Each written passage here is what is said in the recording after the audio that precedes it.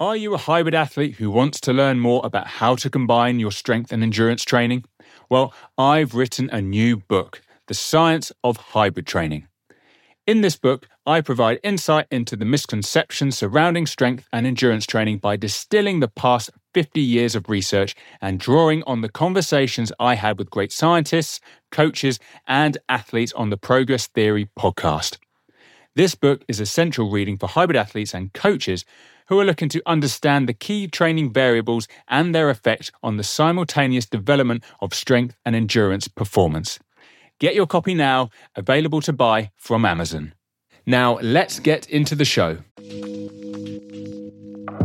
Hello and welcome to the Progress Theory, where we discuss scientific principles for optimizing human performance. I am Dr. Phil Price, and on today's episode, we're joined by Dr. Matt Lee, a postdoctoral research fellow from the Institute of Sport and Health at Victoria University in Melbourne. Now, it was originally thought that you couldn't develop strength and endurance simultaneously because of something called the interference effect. There are certain molecular, hormonal, or neuromuscular adaptations which occur that when you train for both at the same time, they blunt the other. So, for example, if you're training to develop strength and you do a load of endurance work on top of that, that endurance work would actually disrupt your strength adaptations. However, it's not as simple as that. And there are a lot of factors like training intensity or the recovery time between sessions that we as coaches can actually manipulate to try and reduce the interference effect as much as possible. Dr. Matt Lee is a research specialist in concurrent training, and on today's episode we actually focus on where the interference effect was first discovered, what certain training factors can actually blunt adaptations, and what you can do to train strength and endurance simultaneously. I want to take a moment to express my gratitude to my production partner, Cult Media. Cult Media has been instrumental in the development and success of the Progress Theory. They have created brand guides, comprehensive podcast strategies, enhanced the podcast production, developed custom workflows for me, and edited and mixed all of the video, audio, and social media content. Cult Media's simple coach, create, and collaborate process has saved me hundreds of hours in podcast production, resolved countless technical issues, and consistently helped me to improve my podcasting game. So if you want to establish and engage your audience or are ready to launch your own podcast, head to www.cult.media, that's cult with a K, to learn more. Also, thank you to Human24, fueling human potential and optimizing everyday human performance and well-being. The supplement range at Human24 not only helps improve your lifestyle, it optimizes it. The Human24 products are designed to fit around your circadian rhythms, from the moment you wake up to key moments in the day when you need optimal focus to getting the best night's sleep. There is a product to optimize each phase of the day. My personal favourite is the Live on Form pack, consisting of the products Rise, Flow, and Pre-Sleep. Rise is for the morning, and it's my absolute favourite. It's a drink that tastes amazing, it hydrates me, and improves my focus to win the morning. At 2 p.m, I take Flow, which is a caffeine-free nootropic, perfect for improving alertness and concentration during that mid-afternoon slump. And finally, I take Pre-Sleep just before bed, which is a comprehensive nighttime complex, perfect to support a performance-driven lifestyle. Check out the website www.hmn24.com for all their products, articles, and links to their awesome podcast for those wanting to learn more about human performance. You can even check out the episode I did with them. I thoroughly enjoyed my chat with Phil Lerney, co-founder of Human24, and it has led to an awesome collaboration with Human24 supporting the Progress Theory. If you want a 10% discount on all Human24 products, head to their website via the links in our Instagram bios of the Progress Theory or my personal Instagram account at Dr. Phil Price, or use the code PhilPrice at checkout. As always, follow The Progress Theory on Instagram, YouTube, and head to theprogresstheory.com to our website where you can see all of our other episodes. So here is Dr. Matt Lee. Hey, Matt, how are you doing? Hey, how's it going? Thanks for having me. Oh, thank you so much for coming on. Obviously, this is all for the new series of The Progress Theory, and we're going a bit niche with this series, really focusing on concurrent training, or certainly how we can develop, endurance sport and a strength sport kind of simultaneously. So having you on and your expertise in this area is really great. So thank you so much for coming on. Do you want to give a bit of an introduction to yourself? Yeah, sure. Well, I'm originally from the UK. Hopefully you can still hear from my accent. I often get pulled up by friends and family that I'm sounding more Aussie every time I call home. But I'm from Leighton Buzzard in Bedfordshire and studied at Liverpool John Moores University. I did my undergrad in sports science and then stayed on to do sports physiology. And then I always had sort of aspirations of doing a PhD, and had sort of applied for a few places in the UK, wasn't successful at the time, so I was just working for a sports supplement manufacturer for a little bit, which was kind of cool, sort of see a bit of the industry side of things. And then was approached by John Bartlett, who became my PhD supervisor.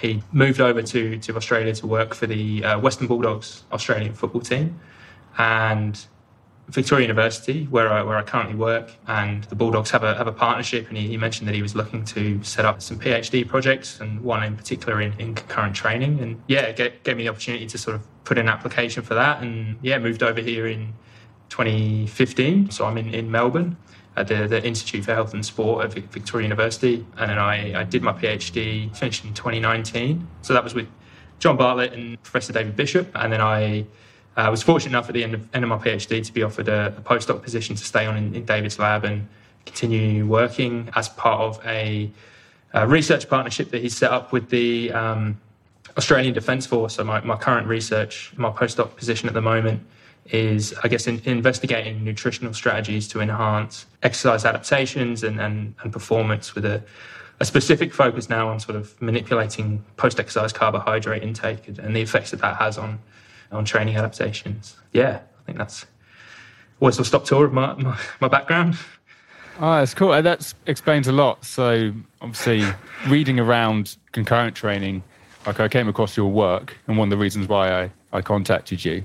And I did notice on your research a little bit of a change in direction towards the recent papers that you released. So that does make sense around sort of carbohydrate strategies and that particular area. Yeah. So when I was back at John Moores during my master's dissertation was with Professor James Morton and Graham Close, and so that's also the link with John, because John was doing his PhD at John Moores when I was doing my master's. So we sort of and James was his supervisor. So there was kind of a connection there. That's kind of how we knew each other and had a few mutual friends. And then obviously then when he moved over here and was looking for people who might be interested in doing a PhD, sort of, reached out to me. But the master's was in sort of, carbohydrate and hydration strategies to support half marathon performance, and sports nutrition was kind of something I became really interested in my undergrad and in my master's. And then, concurrent training came along through the PhD with John, and now I've sort of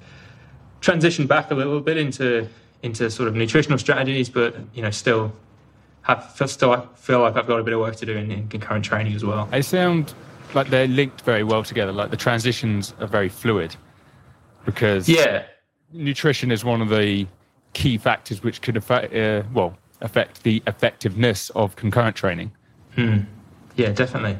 And it's I'm probably going to end up repeating myself a lot today, but it's certainly an area in concurrent training that has received little attention, and the nutritional recommendations to optimize concurrent training adaptations are kind of limited to an extent to research that's been conducted in endurance only or resistance only studies. There's been, very little stuff looking at what happens when we bring these both together in a training program, whether it's the same day or the same week. There's been a few acute studies looking at protein intake and the effect that has on stimulating protein synthesis and the sort of molecular signal. So mTOR is a classic sort of signaling pathway and protein involved in resistance training adaptation. So there's been a few studies in that, and I know of one long-term training study looking at the effects of high protein diets on concurrent training adaptation.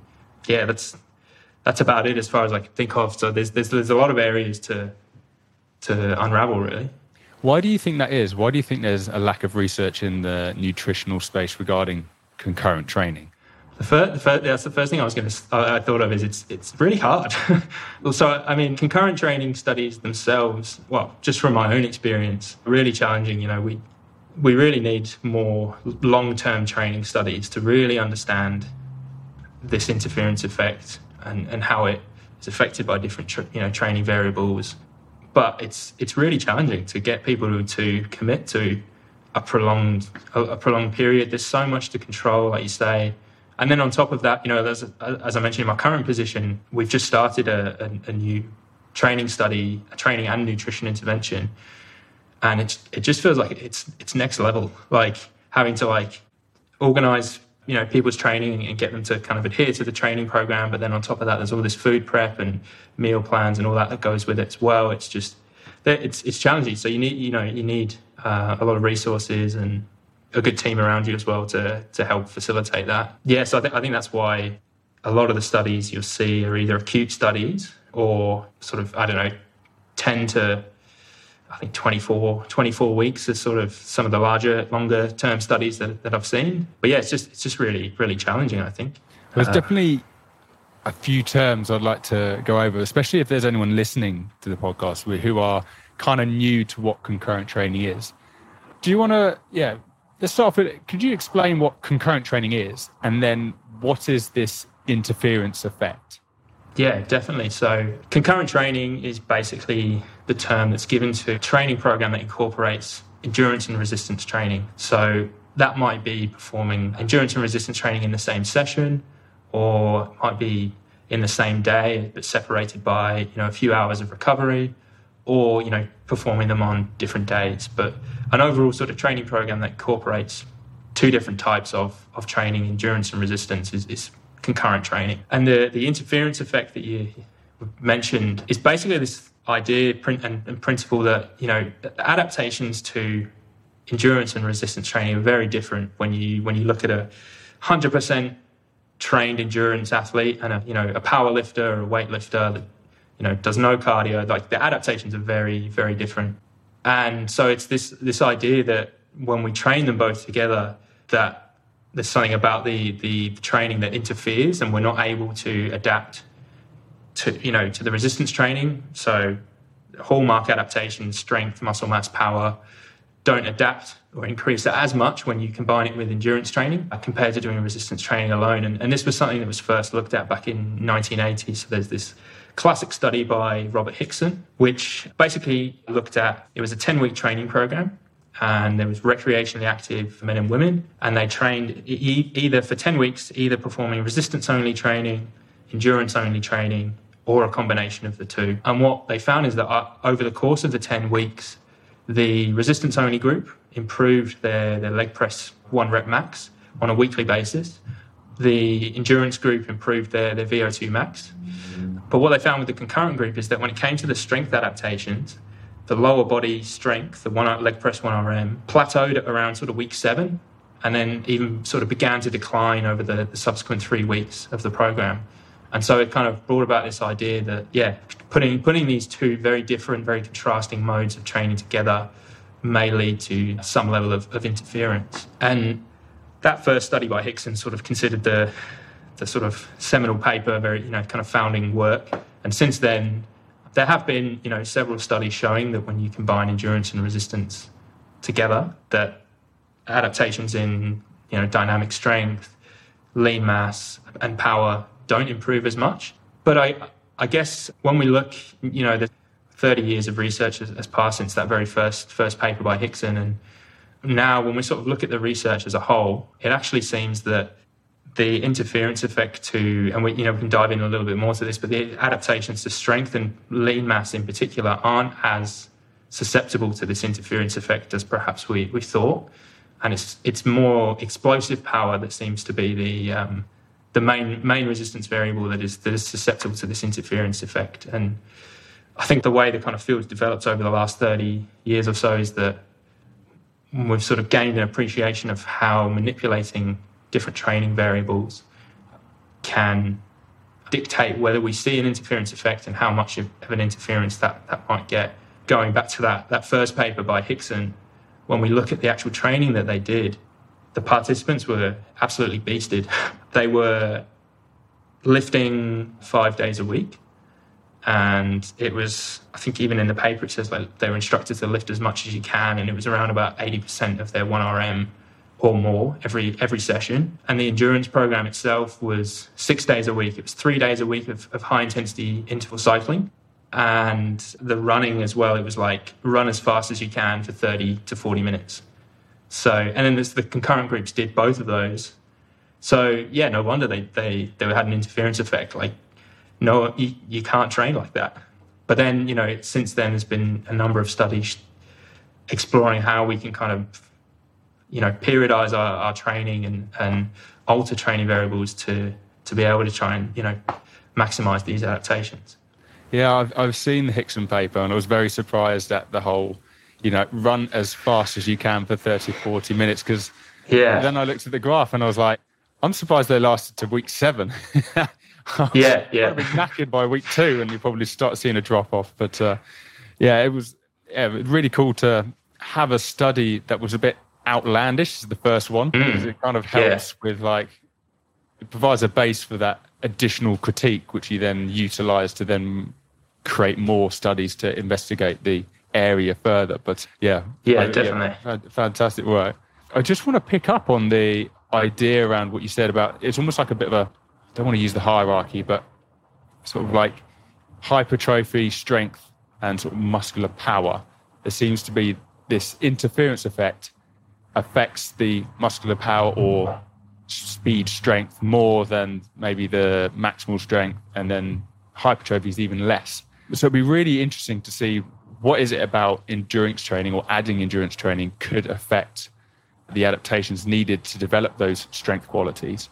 What kind of, I don't know if we're thinking neuromuscular or molecular, or what is it about the interference effect which could block or inhibit muscular strength or power adaptations? What is it about endurance training that then kind of inhibits it? The interference effect can sort of be broken down into two concepts, really. There's like an acute interference effect and a chronic effect. So the acute effect is things like residual fatigue from a prior session, and this is particularly if you're doing the two modes close together. Sometimes if it's in the same session, or if you have a limited recovery between session, that a level of residual fatigue, and it may be neuromuscular fatigue, not recovering and transferring over to the subsequent resistance session. So okay, let's think of this in the context of doing endurance first, then resistance.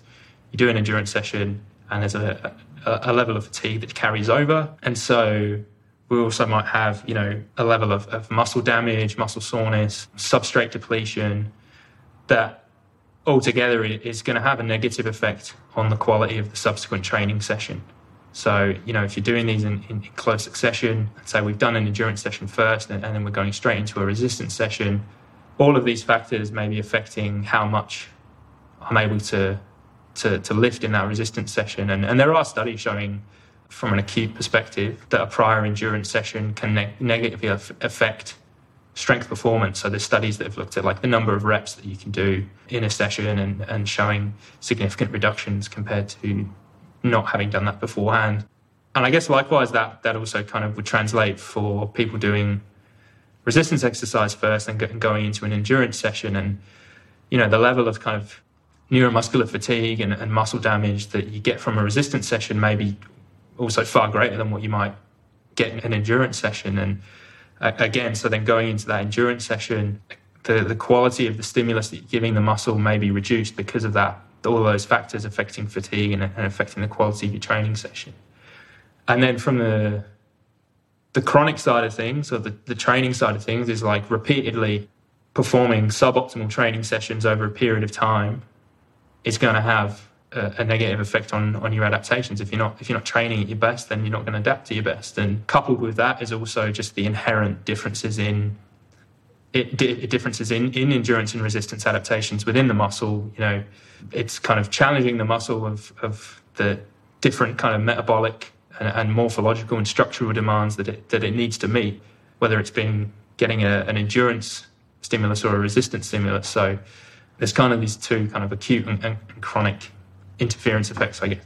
And does that tie into say if you had to you were doing strength sessions which focused on hypertrophy, you can generate a session that creates the right metabolic environment for hypertrophy type adaptations to occur, even when slightly fatigued from something other training. Whereas for like maximal strength and maximal power output or speed strength, you need that residual fatigue not to be there, because all of a sudden the decreases in neuromuscular output is then going to clearly affect your ability to do that in the strength session, and therefore you don't improve as much because your neuromuscular system's almost like knackered. Yeah, definitely. There've been many studies that have shown concurrent training to induce improvements in, say, maximal dynamic strength and lean body mass, but measures explosive power output are hindered. So yeah, I think it comes back to what you were saying about more neuromuscular mechanisms are probably at play here. So factors that are going to affect your muscles' ability to, or like the rapid activation of motor neurons are going to be negatively affected. And like you say, in terms of the hypertrophy, that probably sways a little bit more into like some of the molecular signaling.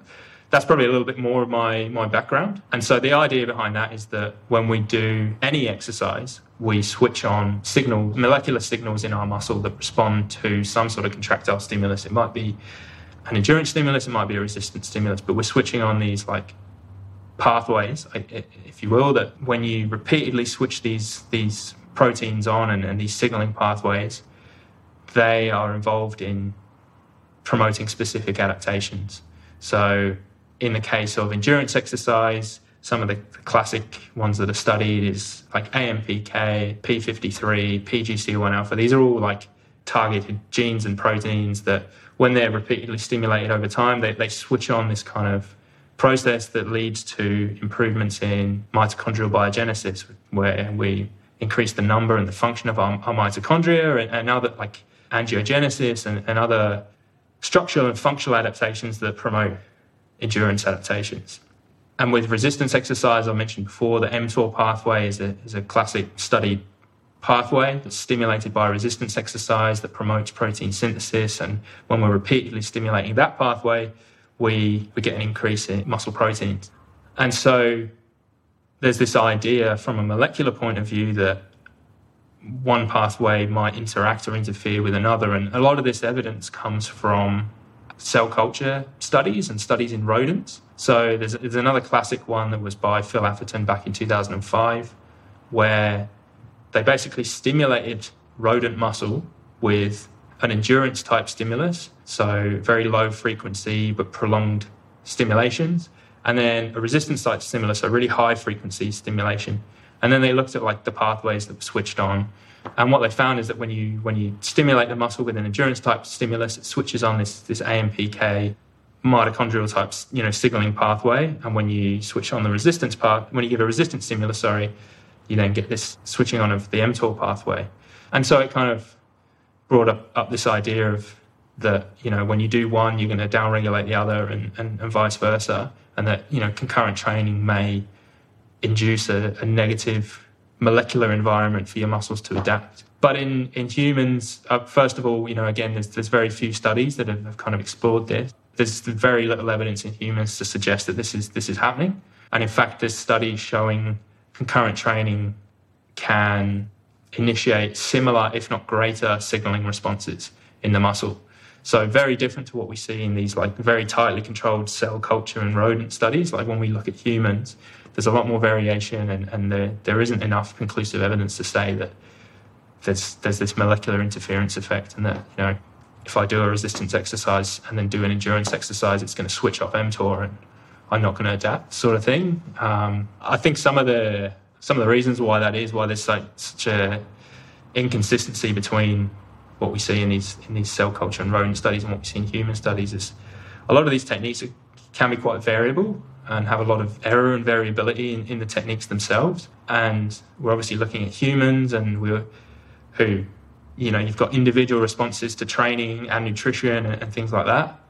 And also a lot of these studies have very small sample sizes as well. So it's often quite difficult to see clear effects unless we have like hundreds of people doing these studies. So yeah, at the moment, my own research, we looked at this, and I'm probably rambling on a bit now, but we wanted to explore this molecular interference effect, and specifically from the context of concurrent exercise order. So does the order in which you do these exercises affect the subsequent, signaling responses that we see? And we also kind of wanted to look a little bit about training status as well, and how that impacts the signaling responses. And so we did this 10-week training study, and in the first week and the 10th week, we took a series of muscle biopsies. So on the first day of each week, the participants did either resistance-only training, resistance then endurance, or endurance then resistance. And we took biopsies like before and after each exercise bout throughout the day, and then repeated all of that again in week 10. So it's a big study. Like, I think it was 13 biopsies per person, and I think we collected about 340 odd biopsies in total. And basically what we found is that haven't really seen any clear differences between the resistance-only group and the concurrent groups, and the exercise order on the effects of signaling responses. We just kind of see this generic kind of response to the exercise. And we also looked at rate changes in muscle protein synthesis, and we found that there were no differences between the concurrent groups and the resistance-only group in terms of how that training stimulated muscle protein synthesis. So yeah, it's just another piece in the puzzle at the moment. Yeah, certainly. I mean, whenever I think of concurrent training, people automatically go straight away to, it's the AMPK that's blunting the mTOR pathway. They go straight for the molecular. Whereas, as coaches, or the stuff that we can manipulate, which is technically the training session itself, the thing we have most control over is how much acute and chronic fatigue we can create with our programming.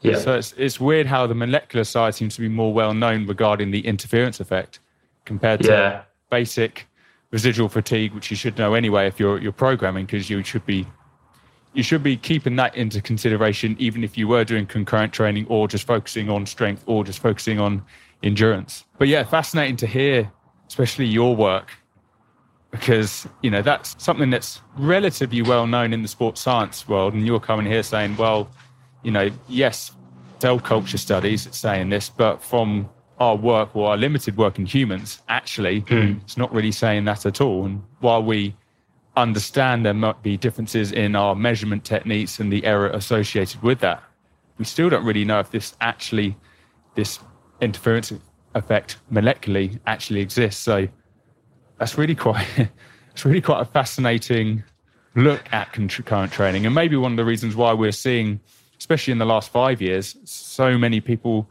really pushing the boundaries of concurrent training, where you're seeing people, squatting 250 kilos and still running a sub 5 minute mile. These aren't, X sports, but if you join them together, that's really quite impressive. So yeah, it does kind of explain a lot as well of what's going on. Yeah.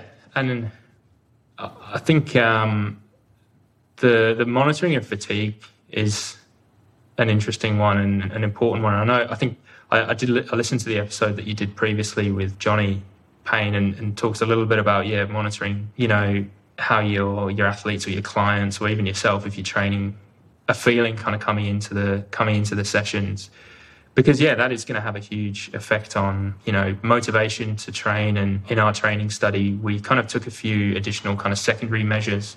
And so this is in the performance paper that was published last year. So we just asked our participants to complete a simple kind of well-being questionnaire coming into each session, and then also used session RPE to kind of get an indication of their internal load after each session. And that in itself was quite interesting. When we looked at the resistance training sessions that the participants completed, the guys who had done a HIIT session, an endurance session, before coming into that resistance session reported worse scores for, well-being, soreness, I think stress and mood. And in terms of the internal load scores, so the session RPE scores, they perceived that resistance session to be a lot harder. than the other two groups who were either just doing resistance training alone or doing resistance then endurance. And so those were the only differences in kind of subjective perceptions that we picked up on. We didn't see any differences when we looked at the endurance training session. But I thought it was interesting with that in that resistance training session. It just more as a reminder that like to look into that sort of stuff. And I even just, anecdotally speaking to participants, like some of them in the HIIT then resistance group would say that they didn't enjoy particularly training that way, and they would normally train the other way around. So obviously, when we're talking about like trying to improve, maximize like athletic performance and things like that, then we might, we've got to incorporate and be guided by like scientific principles that are going to get these athletes to the top of their potential. But also for like untrained and recreationally active people who are just looking to kind of get fit and improve their overall strength and endurance fitness, I think, taking into account your personal preferences when it comes to exercise order is also important. And that, you may not need to worry too much about like the order in which you're doing it. If doing your cardio first, then your weights is what's going to get you into the gym and training, then absolutely go with that. Like, I don't know, like any training's better than none, at some levels. That kind of touches on what I wanted to ask next, was if you were doing an endurance session and a strength session on the same day, which order would you have it? Maybe in the AM, strength in the PM, or vice versa. I guess, if it's their preference because of wellness or, RPE values from the work you've done, sort of or whatever you feel is not going to affect that second session the most, just do that one first. That kind of does make sense. Do you think previous training would really affect that as well? So, for example, I would classify myself as slightly more strength trained than endurance trained. So because of that, my perception of how hard an endurance session is probably higher than a strength session. And for someone that's been doing running, as a runner, been running for years, a hard interval session on a track is probably going to perceptually fatigue them less than a intense gym session. Do you think that's like a real big factor when it comes to maybe making a decision of ordering training within a day?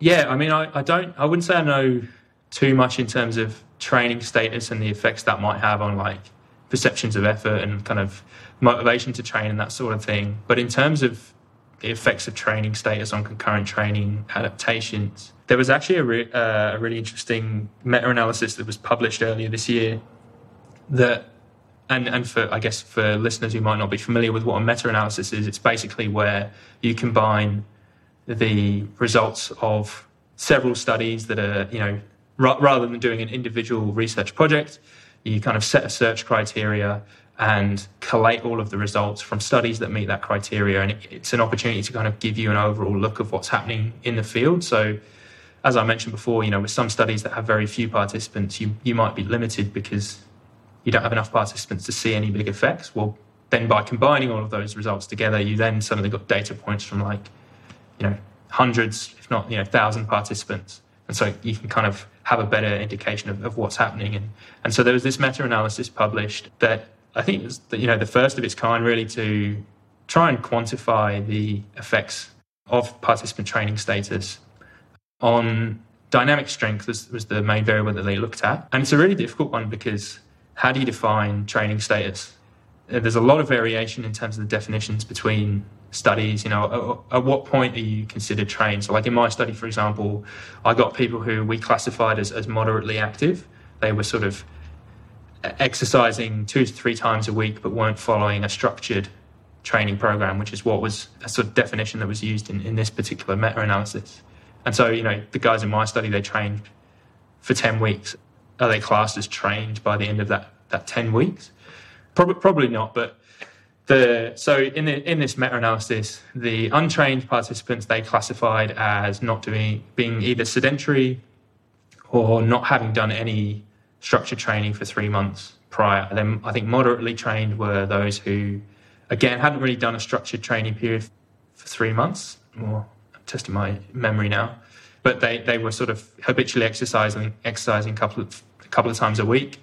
And then the trained were either considered athletes or had like a prolonged training history longer than 3 months. I might have to double check that, those definitions. But the overall outcomes of the study were that for the development of dynamic strength, the interference effect was a lot more profound and significant in the trained participants. So trained participants from the studies that were included had a significant interference effect to dynamic strength.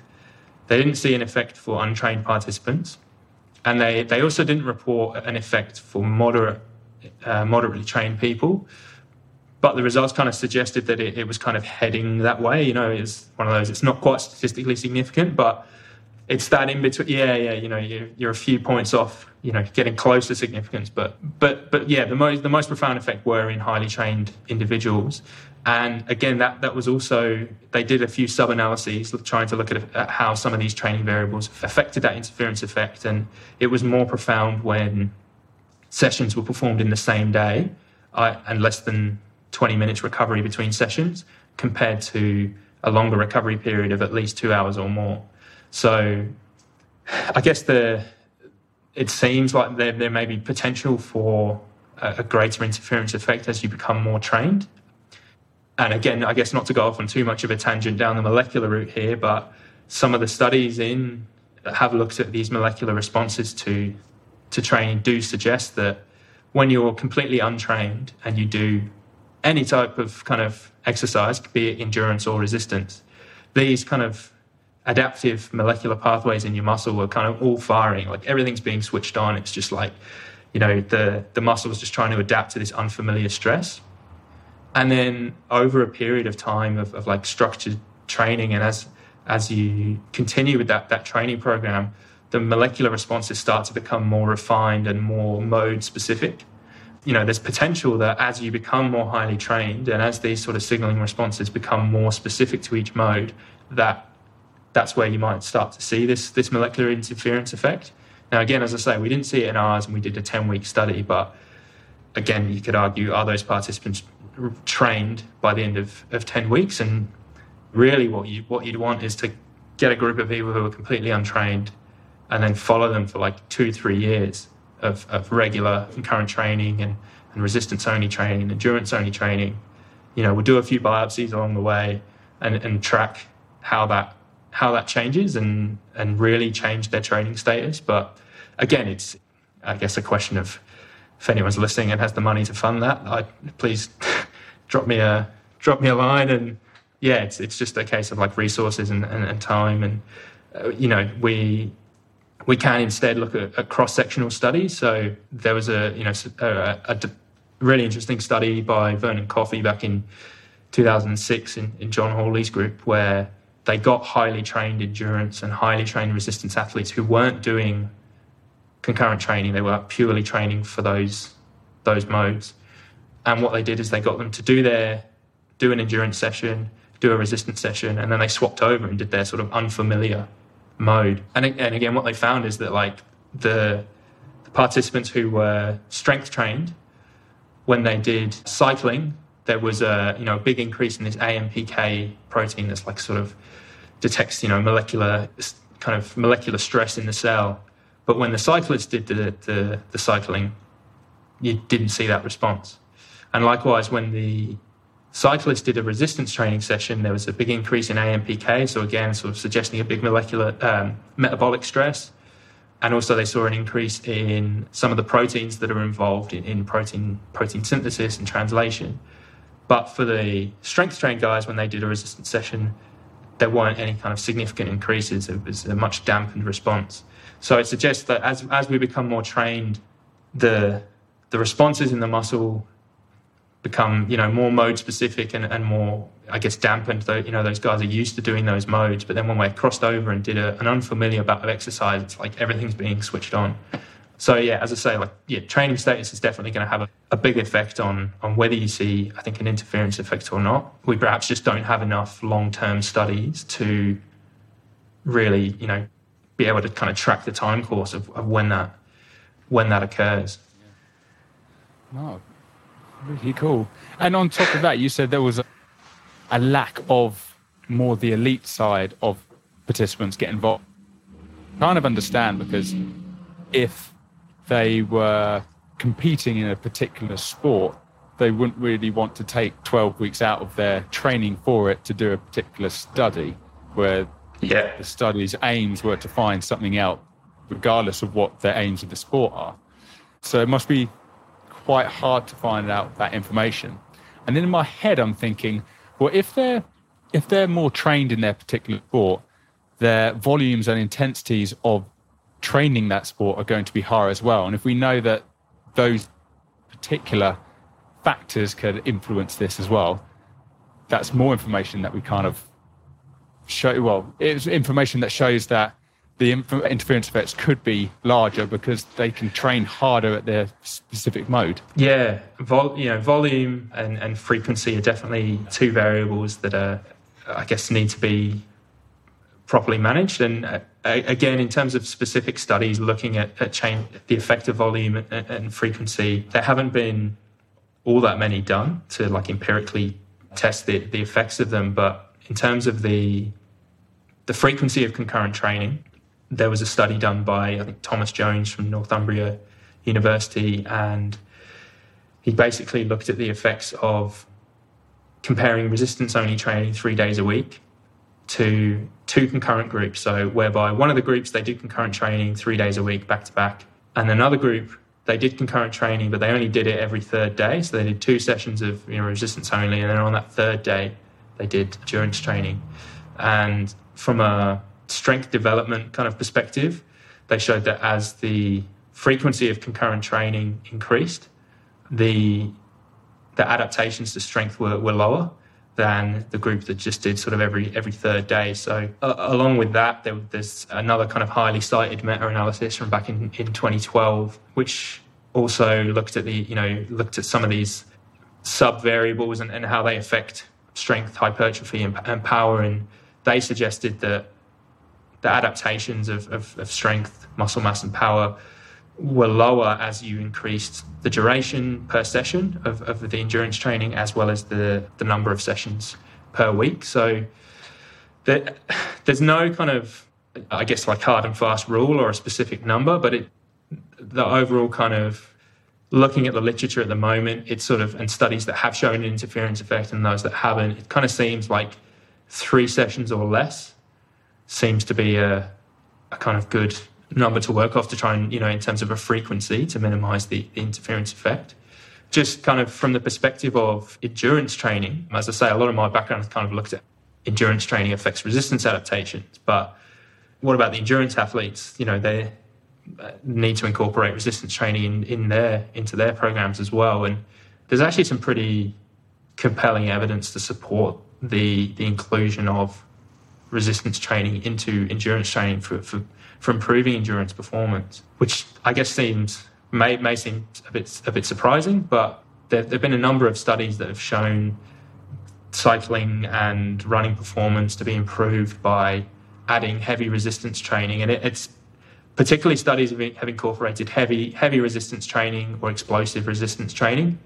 Quite often it's sort of 2 days a week for 8 to 12 weeks.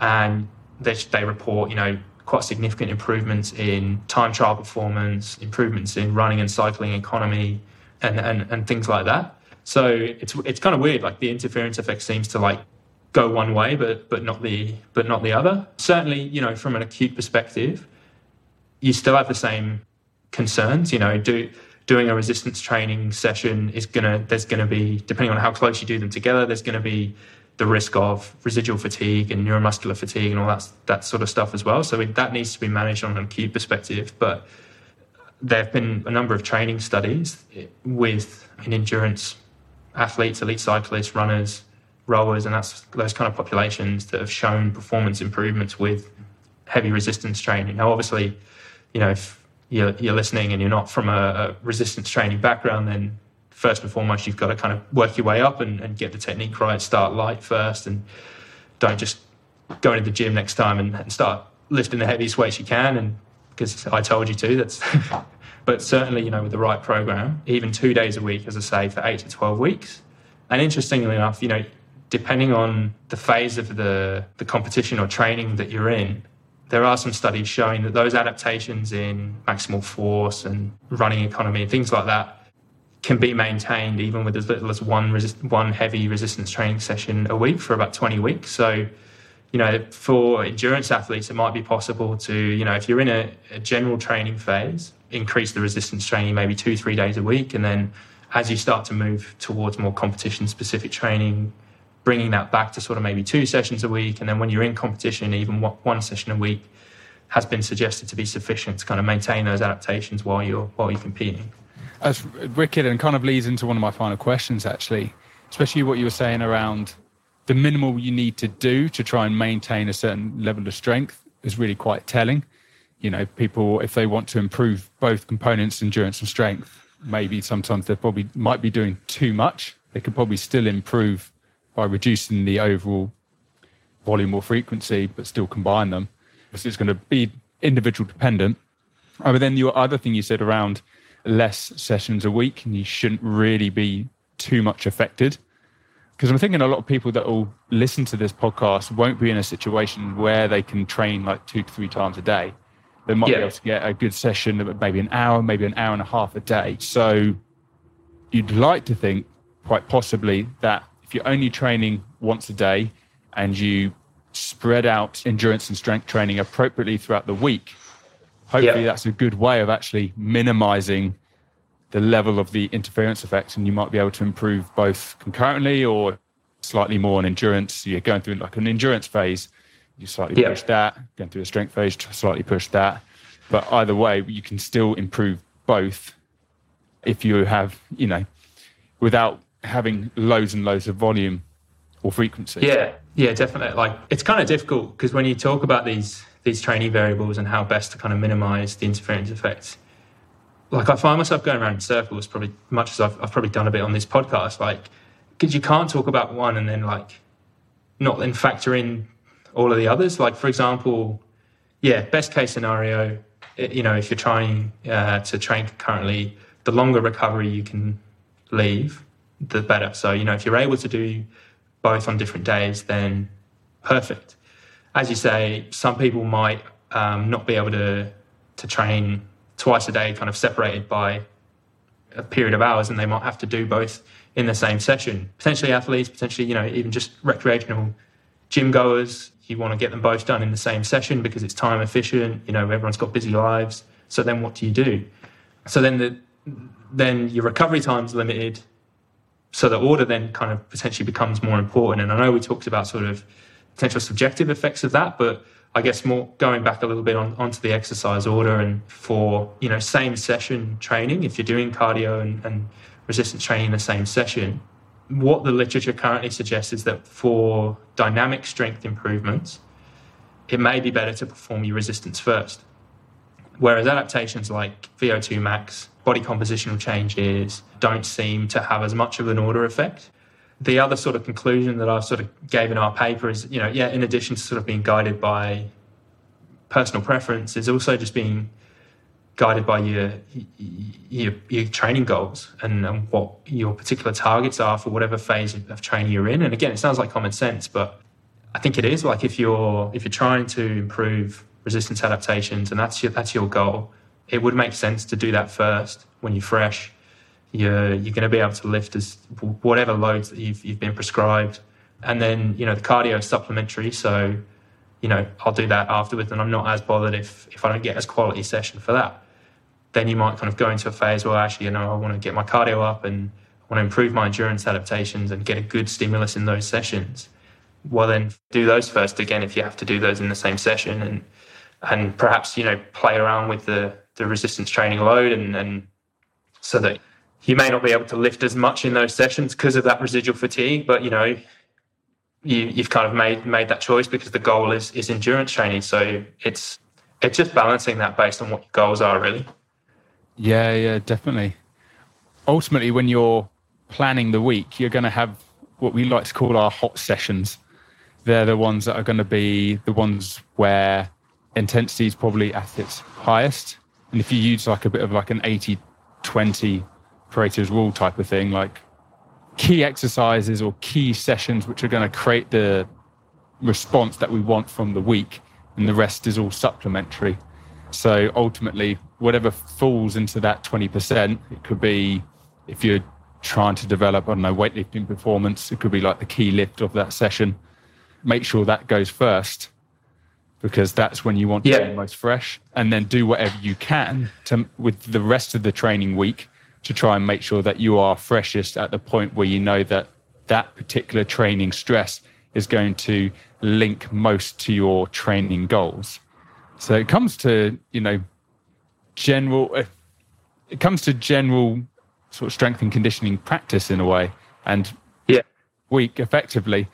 Yeah, like when you boil it down, and like, I don't know, when I've been talking to people or they've asked me about like my research and that sort of thing, like, I don't know, sometimes I think people are a bit surprised that the recommendations are kind of, they seem like just, common sense, like you say, just training principles 101. Like, it's kind of easy to get wrapped up in a lot of the other stuff, like the molecular side of things. And, it definitely does have a place, and certainly what we're trying to explore more of. But yeah, at the end of the day, it's like, what are your goals? And manage your training appropriately as you can, with recovery in between, and, doing the right things, I guess, nutritionally. And that could, be a whole other topic, and just doing these things that are going to help you to achieve your goals. Yeah. I mean, I definitely think it's really important to know the science behind what's actually going on in the human. Oh, definitely. Yeah. But, you're right, as in certain people probably place too much emphasis sometimes on certain things, which then affects their programming decisions. So can be used for good, maybe used for something that might not be as they intended, maybe. But Matt, thank you so much for that. That was absolutely brilliant. Where can people find you, especially your research in this area? I'd say probably best is on Twitter. I wouldn't say I'm hugely active on social media, but Twitter is it's just Matt_Lee1. I'm not quite sure how I managed that. I wasn't particularly early to the Twit party or anything, but just Matt_Lee1. Just shoot me a message. More than welcome to get in touch. I've got a ResearchGate profile as well if anyone's interested in looking at any of the papers as they hopefully come out soon. Yeah, definitely recommend everyone listening to, if you want to find out a little bit more about this area, check out Matt, especially on his ResearchGate and his Google Scholar profile. That's how I first came across his work. Oh yeah, Google Scholar. I always forget about that. Yeah, so do I. Put that up as well. That's how I first came across your work, and then I wanted to learn more, so I got in contact. So thank you so much for coming on to the Progress Theory. No problem at all. Thanks for having me. Cheers, pal. Thank you.